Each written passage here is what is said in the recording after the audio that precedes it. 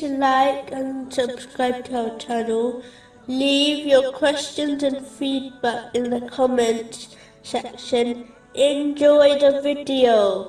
The great companion, Abdul Rahman bin Auf, may Allah be pleased with him, once said, "A companion of the Holy Prophet Muhammad, peace and blessings be upon him, was killed during battle, and there was nothing to shroud him in, except a small sheet.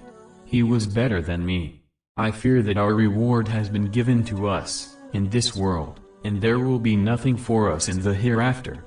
The great companion, Sa'd bin Abi Waqqas, may Allah be pleased with him, once said, "When you intend to offer the prayer, perform an ablution first, and then perform the prayer, as if it is the last one you will ever perform.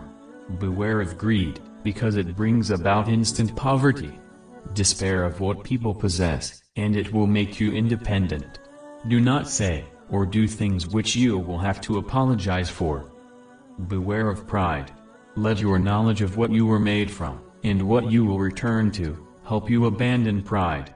If you desire richness, seek it through contentment, because it is wealth which will never end." The great companion, Abu Dhar Ghafari, may Allah be pleased with him, once said, "Tell me, when new people go on a journey, do you not take provisions with you, so you reach your destination safely?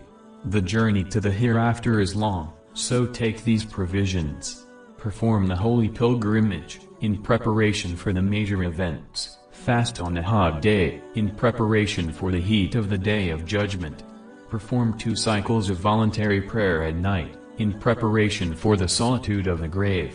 Speak good words, and remain silent from evil words. Give charity in preparation for the day you will stand in front of Allah, the Exalted. Divide your life into 2. The first half use, in order to search lawful provision. The second half dedicate to preparing, for the hereafter. Divide your wealth into 2. The first spend on the necessities of yourself, and dependents. Spend the second half on preparing, for the hereafter. Any other spending will not benefit you, and may even harm you. An intense greed, which you will never fulfill, will undoubtedly destroy you.